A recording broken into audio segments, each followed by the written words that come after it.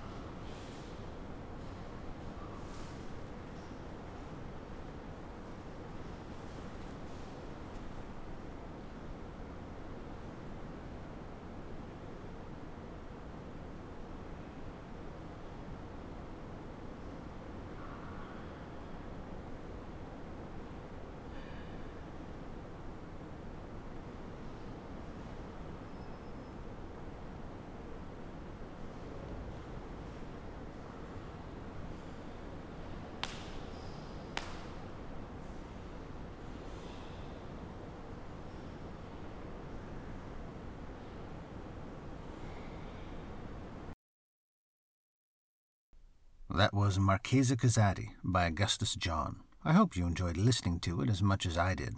For more information and links to things I've mentioned, please visit listeningtoart.org. Listening to Art is licensed under a Creative Commons Attribution 4.0 International License.